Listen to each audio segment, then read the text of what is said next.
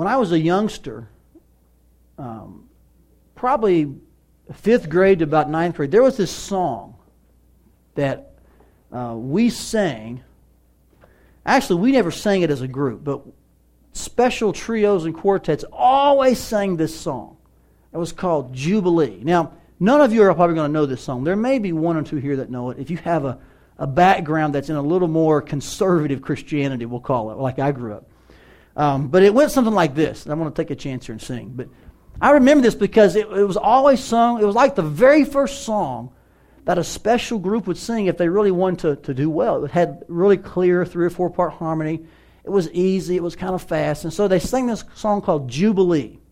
Now, if you see Mike Hain, our youth pastor, Mike, grew up in the same area I did, he'll know this song as well. Trust me. But it goes like this. It goes, Jubilee, Jubilee. Diane's nodding her head like she's heard this. You may know it too. And it's something about I'm going to this happy Jubilee. And then it kind of has some other songs. And I remember growing up and thinking, man, when you're in 10th grade, it's 1980 or so. You're like, Jubilee. Who uses that word Jubilee? You don't say, hey, I'm having a birthday Jubilee. What do you say? I'm having a birthday party. I mean, you don't call your friends and say, hey, it's Friday night, man. Come on over, let's watch some movies and have a Jubilee. I mean, that's just a word nobody uses, but yet we sang this song year after year about Jubilee. And I remember thinking, why don't we just say party? Why don't we use words that we know, right? Well, it wasn't until this week that I came to appreciate that song a whole lot more. And I want to teach you this morning and talk to you about this word Jubilee from our focus text in Luke chapter 4. So you take your Bibles and turn to Luke 4.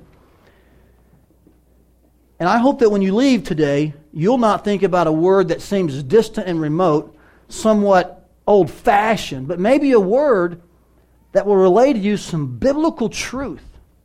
Luke chapter 4, we are picking up in verse 14, is where we left off last week.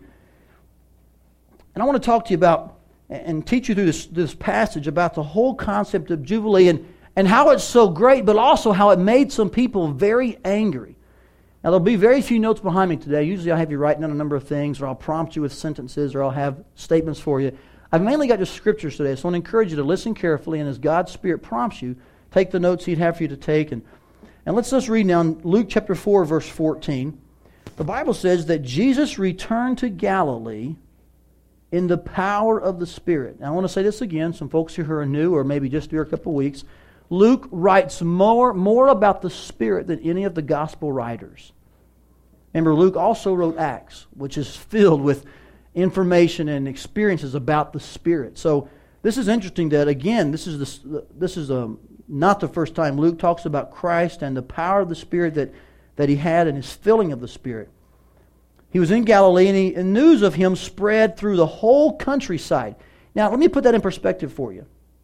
There were approximately 240, listen to me, 240 villages and communities that made up Galilee.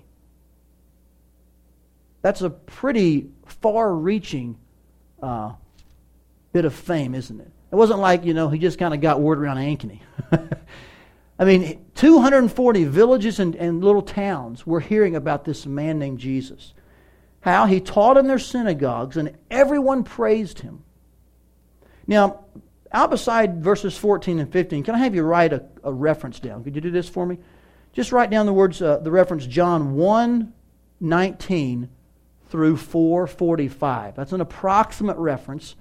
You may have to go a few verses back and forth on those. But John 1:19 through 4:45, because basically in Galilee, that's where it explains what happened in Galilee. Luke does not record really a whole lot about what happened. But John gives us a ton of information about what happened in Galilee. Now watch this. So if you were to go to John 1 through 4 approximately, you'd read more about Galilee ministry there. But then in verse 16, Luke does something that none of the other gospel writers does. Luke goes to this pit stop, I call it, in Nazareth. Mark, Matthew, and John do not mention Christ's stop in Nazareth, where He was brought up. They simply go to Galilee, they talk about Galilee and His ministry there and how it went forward, and He was very famous because of that. But only Luke brings us this story about how He, somewhere after He's in Galilee, He came back to Nazareth for a brief moment. This is that story. Watch this. He went to Nazareth, where He had been brought up. Important phrase there. You might want to underline it. And on the Sabbath day he went into the synagogue as was his custom. And he stood up to read.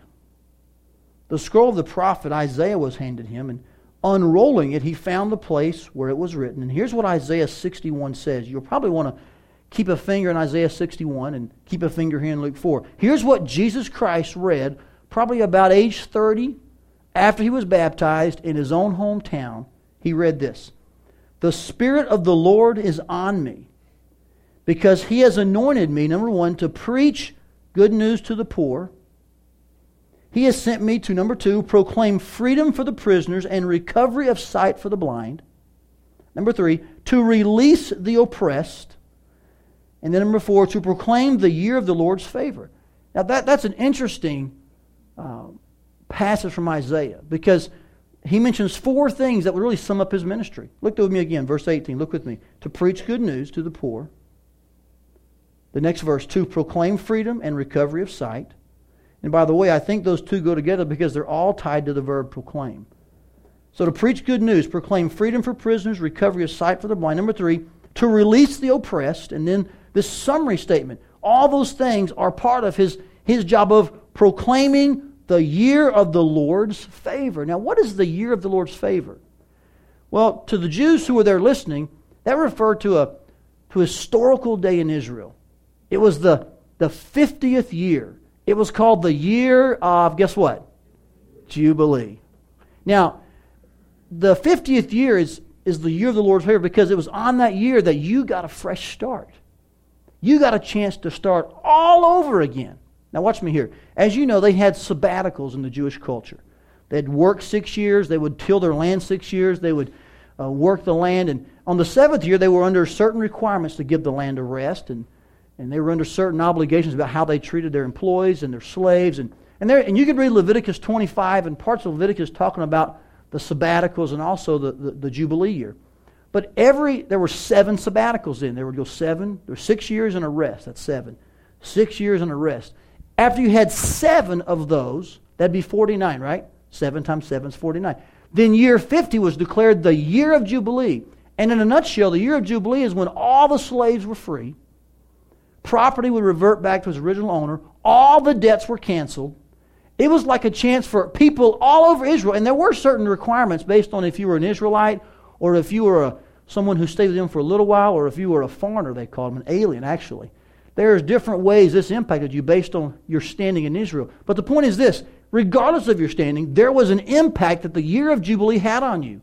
It was a time in which slaves were free. Can you imagine growing up and your whole life being a slave and just knowing that on year 50, it'll be a brand new day for me? I mean, that would really, that's a hard thought to comprehend, that it could be a whole new sense of freedom. Imagine it if in America we had a year of Jubilee and all the debts were canceled. I'm not sure that'd be a good thing, the way we'd act on year 49. But in that culture, so many things happened that indicated one simple principle. It's an opportunity to start over. It's a clean slate. Now, that's a really broad nutshell. I want to encourage you to go to Leviticus 25 and read some of the requirements about the year of Jubilee, as well as in Isaiah 49, Isaiah 61. Some of those prophetic books and those law books talk about these whole concepts. So allow me some room here to give you some general statements. But when Christ made this comment, that's what the Jews were thinking. That's what the folks in the temple were thinking. Wow! And in fact, some scholars even believe that he may have actually done this in a 50th year. Did you know that? That some folks think that when he began in his ministry and he was in Nazareth and he made this statement, that it may have actually been a Jubilee year. No one knows for sure. But some commentators were saying that. Now watch this. As good as that is, as exciting as this, think about what it was for the Jews. Watch what he told them. This is where it really gets good. He then rolled up the scroll, he gave it back to the attendant, and he sat down. The eyes of everyone in the synagogue were fastened on him. And he began by saying to them, "Today, this scripture is fulfilled in your hearing." Wow. Jesus, you mean that what we thought Isaiah said, and And now what you're saying, you mean that it's going to happen today? What does this mean? Now let me back up with you and explain a couple of things to you. I want you to have your brains not just on, but as I always say, have them in turbo mode. You ready? There's a phrase that's left out here in Luke 4 that is in Isaiah 61. Did you know that? In fact, turn over to Isaiah 61. Let me show you a phrase he left out because it had already been fulfilled. Look at Isaiah 61. Here again is Isaiah's writing, speaking of the Lord, a prophetic chapter. And if you look at the bottom of verse 2, he leaves out that last phrase, and the day of vengeance of our God. You see that? So why did he leave that out? It's an important reason. That phrase was fulfilled when the Jews and the Israelite people were freed from their Babylonian exile. And they were restored back to their land. So Christ comes on the scene in Luke chapter 4 and says, listen, in a spiritual way and in some physical way, I am here to say to you, today you can have a clean start, you can have a fresh start. It's not about the day of vengeance coming anymore to where I'll restore you to a land. It's about getting a new opportunity because of me. Today, this is fulfilled in your hearing. You have the opportunity to start fresh today. That's an awesome message to bring to people. Now, that really summarizes for me then what Jubilee means. Watch this, guys. Isaiah 61, Leviticus 25, Luke 4, all of their thoughts were back to how the Jubilee was really a time in which the Jews used the law to get started over, to get a fresh start. But now that Christ is here, he is saying this simple fact: I am your Jubilee. In fact, we'll say it like this: Jesus is our Jubilee. He is the reason we can start over. It's not really a legal issue anymore. It's not a matter of waiting for 50 years. It's a person. It's a relationship that sets us free, that cancels our debts, that releases the oppressed. I like some of the words that describe Christ's ministry. Look back at Luke 4 again, just real briefly. The same ones as mentioned in Isaiah 61. Look at some of these phrases. He says that he came to preach good news to the poor. There's the mention of the gospel. And I'm not sure why it is that that's the good news to the poor. That's an interesting phrase, isn't it? But apparently there were some who may have been cast out or not able to partake because of their economic status. And he's saying, listen, that day's past. It reminds me of James chapter 2. One of our precept studies is involved in James. James 2, where the rich man comes in and he has certain access, doesn't he, to the church. He gets treated certain ways. But the poor man comes in, man, he gets shunned. He gets the back row. You know what Christ came to do? To preach good news to the poor. In other words, it doesn't matter what your financial income or outgo. Amen? It doesn't matter your economic status. It doesn't matter where you live or what you drive. Praise the Lord. Amen? I got a 93 Saturn with 275,000 miles. Amen? It doesn't matter what you drive. It doesn't matter where you live. Image matters nothing to God. He came to preach good news to the poor. He was sent to proclaim freedom for the prisoners and recovery of sight for the blind. That's an interesting analogy because it seems to have both a physical and a spiritual meaning here. Surely he did give sight to some blind people. Surely there were those who were prisoners that were set free, but also a spiritual sense here that people began to see things they'd never seen before because of Christ. To release the oppressed, those who were burdened down. Those who are weighed down heavy. You ever felt like that? Like, with all your past, with all the things that have happened to you, I'll never get away from these suitcases that I carry around, this baggage that just seems to be dogging my feet. Christ came to release the oppressed. He can do that because He is the Jubilee. He's proclaiming your Lord's favor. What an awesome Old Testament prophecy that now makes a lot more sense to me. You know why? Because no longer is it an Old Testament legal Jewish traditional holiday, so to speak. It's no longer something just in Leviticus like, man, who wants to read Leviticus, Suddenly the Jubilee is a person, Jesus Christ. He makes all things new. So the word Jubilee or party, however you want to insert your own phrase there, is no longer about the law, but is about Jesus.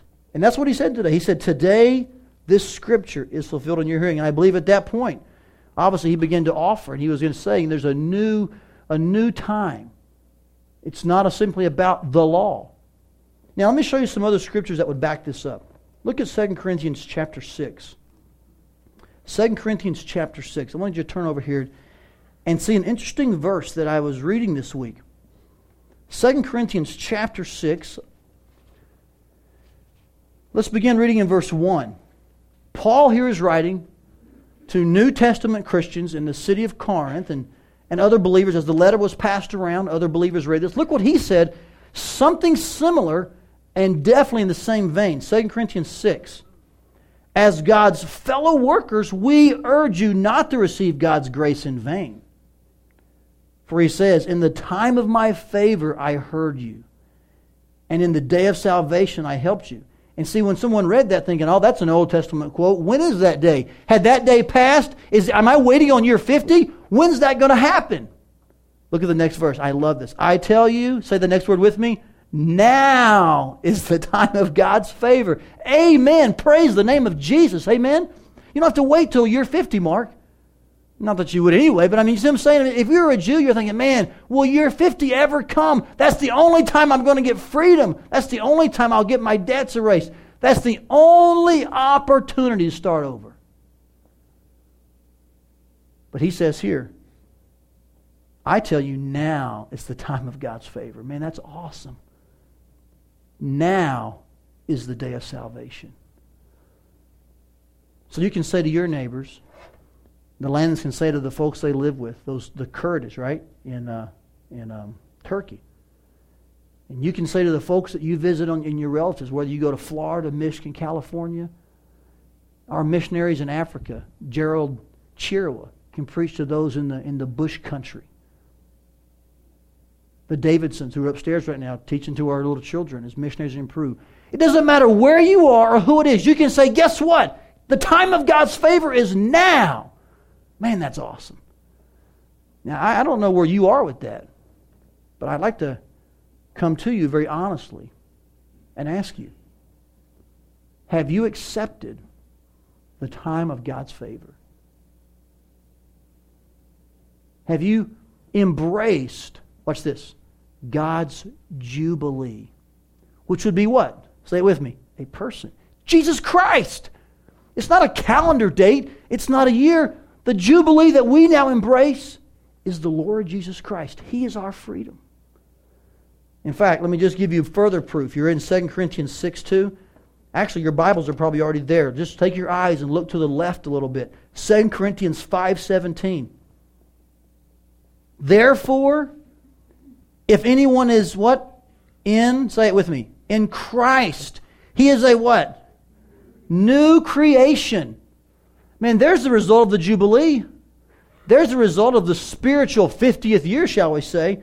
Old has gone and the new has come. Look at verse 18. All this is from God.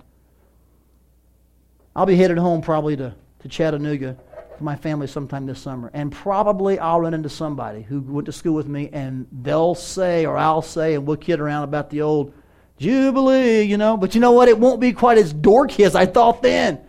I'll think about Luke 4. I'll think about his message to captives and to the blind and to the in prison. I'll think about 2 Corinthians 6:2, 5:17. And I'll think to myself, you know what? As weird as that word is, though we may never use it, I'm thankful that God's Son, Jesus Christ, is my Jubilee, my chance to start over. Aren't you thankful about that? I suspect that all over here, from this point all the way over to here, there are people who look back at their past and think if it weren't for Jesus, I'd still be imprisoned.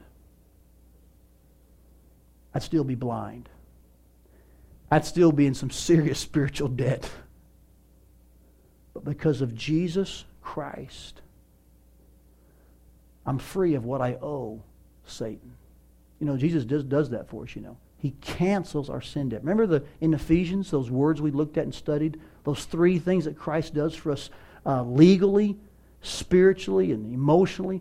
He cancels our debt. He wipes it away. Psalm 32, blessed is the man whose sins are forgiven, whose transgression is covered. Praise God. Amen.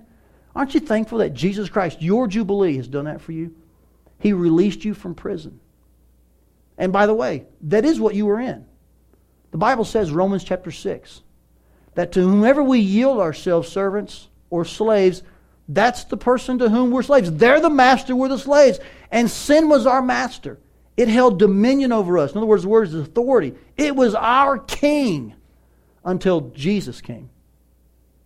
And when Jesus came, He threw Satan off the throne, didn't He?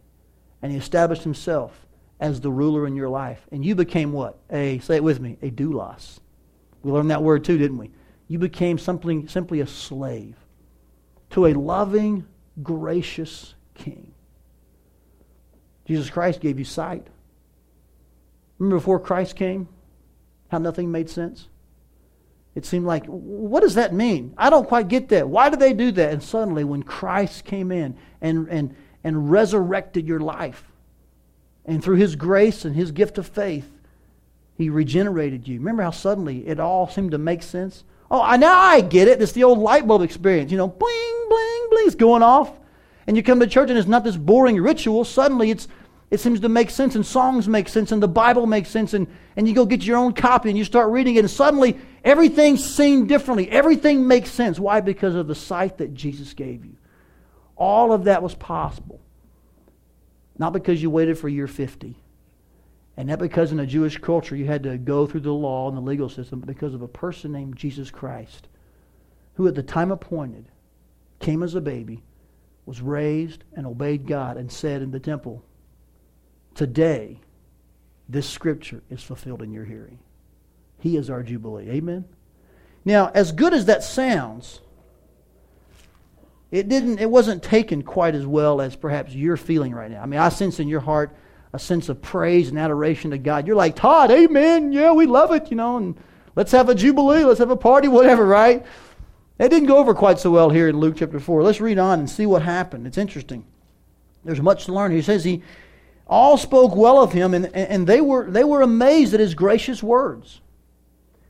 And then they asked this, which is a sign of unbelief. Isn't this Joseph's son? Can I ask you a question? What did God say back in Luke chapter 3? He said, this is my son. You can find the verse there, Luke chapter 3, verse 22. And yet, in this town of Nazareth, His hometown, there was blatant, obvious unbelief. Aren't you Joseph's son? I don't care what you say about fulfilling prophecy of Isaiah. I'm not sure what it meant when God said that, but hey, aren't you Joseph's son?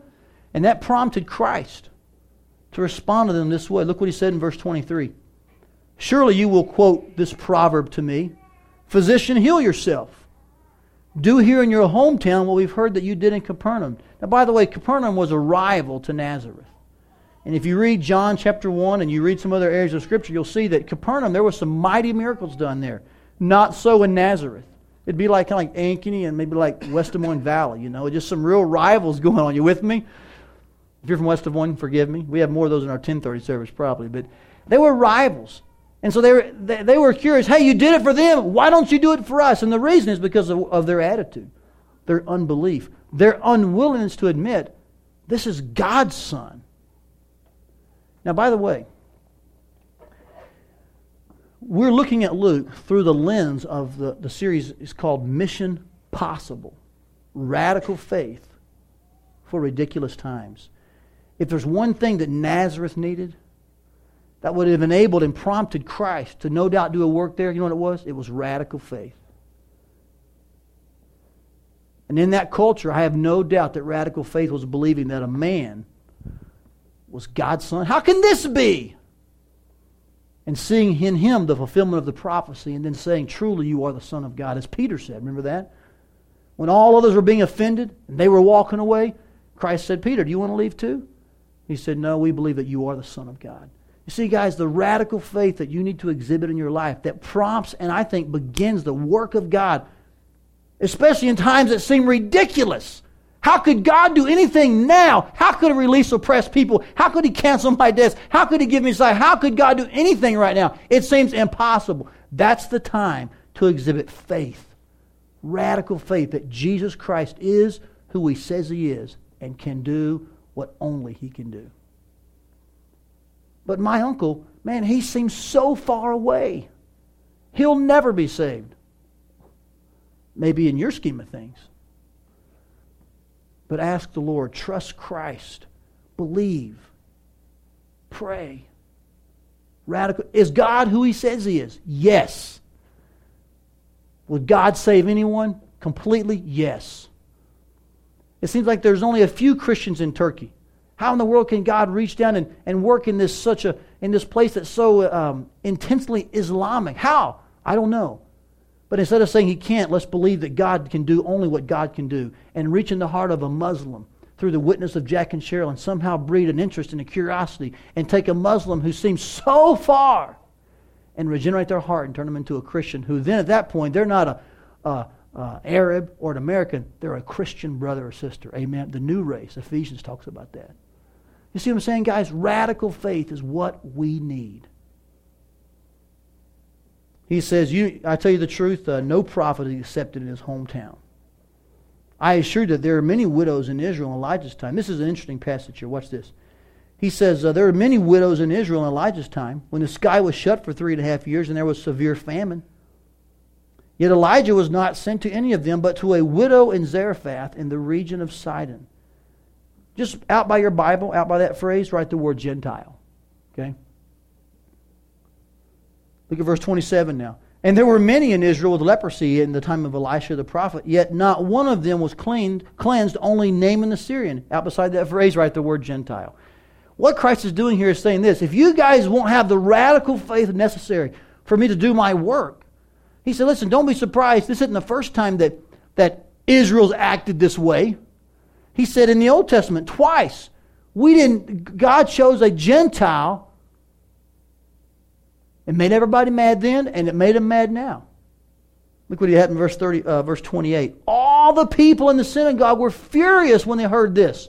What does this refer to? The word this refers to one thing: that God would do works, that He would show favor, that He would actually use the Jubilee principle on people who weren't a Jew. In a word, that's called spiritual racism. You with me? Man, I'm sure glad somebody told me about the gospel, but you know what? I don't have the time to tell anybody else.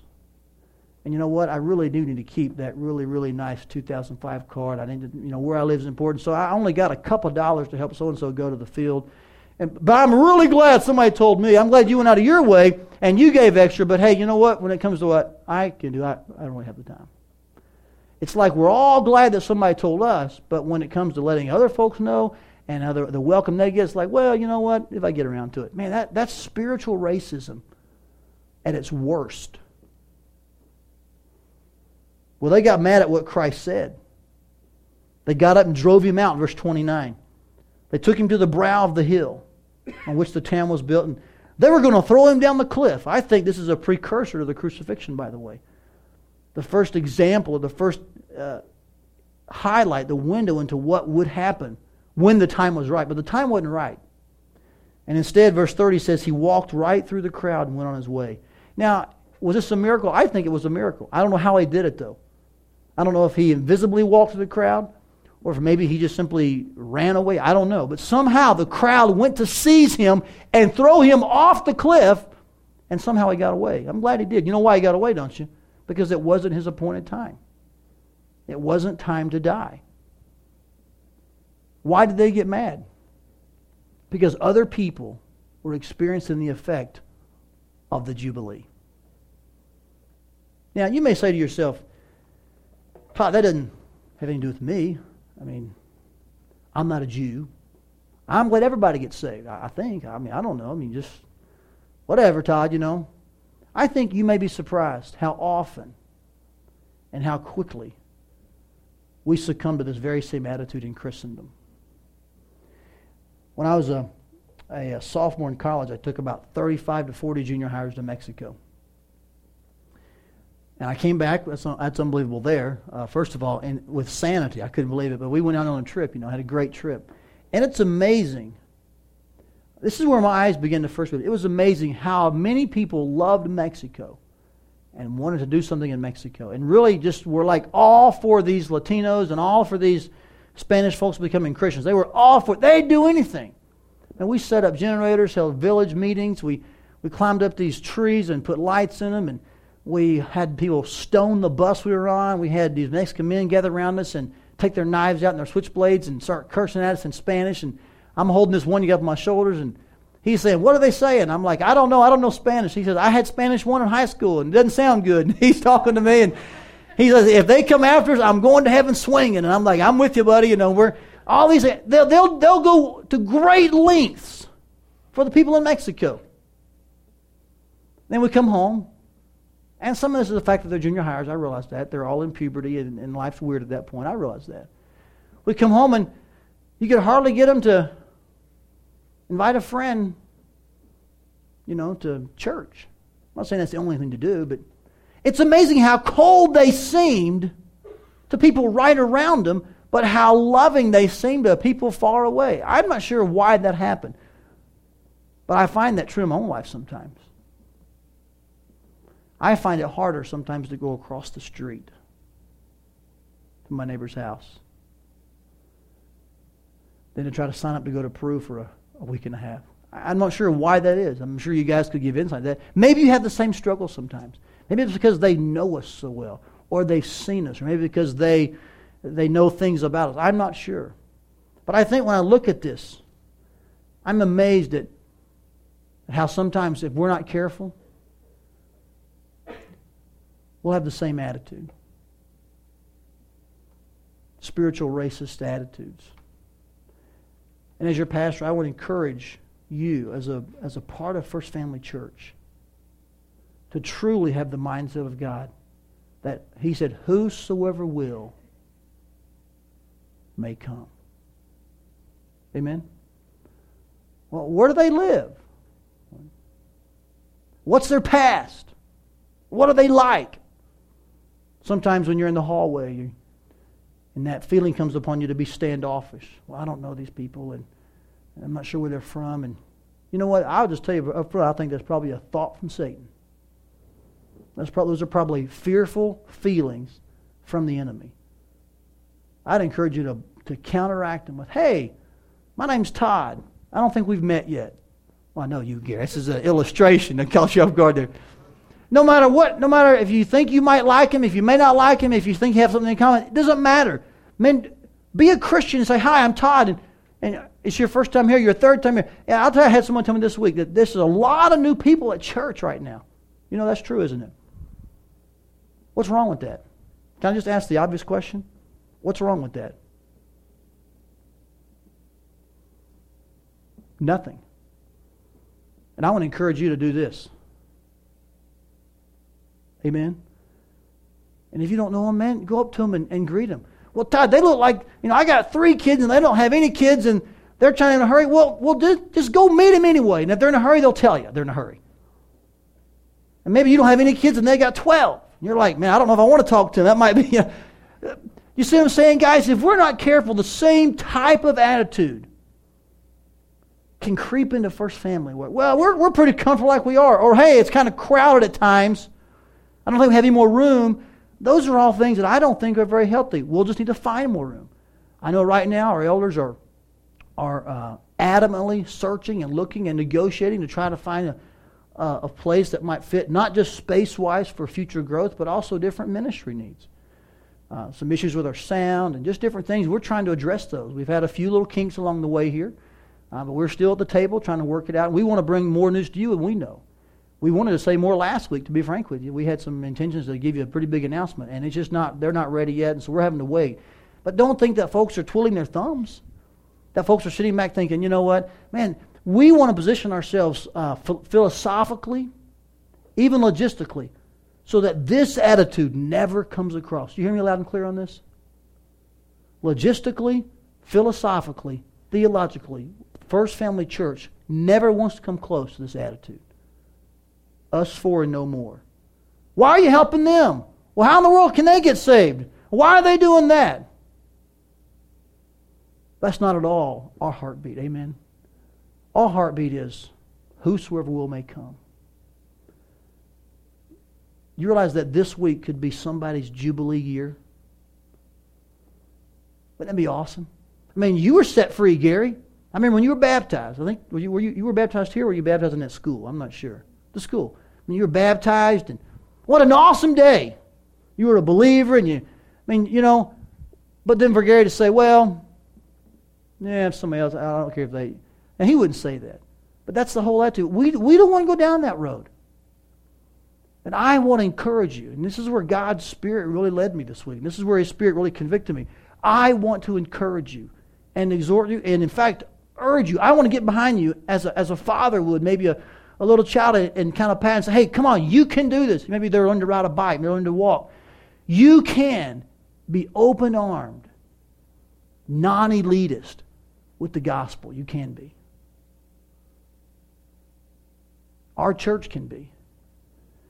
We can pray and work so that all may hear of the glory of God and the opportunity for Christ to be their Jubilee. Amen. How about you here this morning? Have you embraced Christ as your Jubilee? And then have you said, you know what, it's not just good for me. I hope everyone knows that Jesus Christ is God's Jubilee year. I trust that none of us would get mad or upset at the growing pains of a church with an outreach focus. Amen. I trust we'll accept our responsibility and just go all out. Stay around a little longer. Come a little early. Do whatever you can do to make sure that people know, you know what, man, we are so excited and thankful that God has brought you to First Family, that He's brought you to His family, that can we help you grow now? It may be that some people here need to adopt some new people and disciple them. Do you know that? Some of you are in Hebrews 5 mode. You should have been teachers already, but for some reason you need milk again. I would encourage you, man, let's get our foundations classes going on, learn those basics, and then take someone around, by the arm, one-on-one. Say, listen, I know you just came in here, you've missed some of the class. I'll go through it with you. You don't need a church program to do that, do you? You don't need someone to say, sign up on the card, we'll connect you, thank you very much. I mean, man, build a relationship, put your arms around them. There are people in this room right now that are in lighthouses, and there are folks who aren't. I'd encourage you to go put your arm around and say, listen, come to our small group this week. We've got plenty of open spaces. We've got lots of room. Just do that. Are you with me? That's the opposite of what these people did in this chapter. Be open-armed, embracing. I personally believe that when you act that way, you best exhibit the heart of God. When you were crying out from the bottom of your pit, did God say, hey, leave me alone, I'm busy right now? Or did He hear your cry and lift you out of that horrible pit? Put your feet on a rock and give you a new song. Amen? There are people in your path this week. There are people who are going to be in their path when they get back to Turkey. There are people in the Davidsons' path. There are people all over this city, our country, and our world who don't know about God's Jubilee. Can we honor the Lord and bring glory to His name by telling the world best we can? Jesus is our Jubilee. Amen? Bow your heads and pray with me, would you?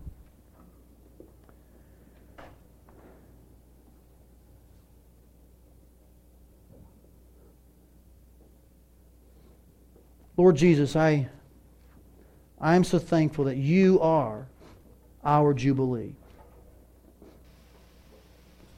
Lord, we're not waiting for a calendar day. Lord, my heart is so full. I'm so thankful that now is the time. We're not having to endure legal processes, but You have proclaimed this, the time of salvation. Lord, what better passage for a church in the middle of a missions emphasis month than this one, where when Christ proclaimed that today this is fulfilled in your hearing, and there were certain ones who got mad about that. God, may that never be true of First Family Church. May our hearts beat for those who live across the street from us. down the road, around the corner, as well as those, Lord, who live across the ocean. God, may it not be either or for First Family, but may it be both. May we have a global heart. May we have a heart that beats like yours, one that loves the world. Lord, we know that you loved the world and you gave your Son for it, so that whoever, God, whoever would believe would never perish. Bring every person in this room to a place where they embrace Jesus as the Jubilee, but Lord, also to where they're willing, Lord, to let anyone else embrace Him as their Jubilee. Lord, build a family here of people saved by grace, filled with the Spirit, ready for good works. Oh God, we thank you for being so great. Amen.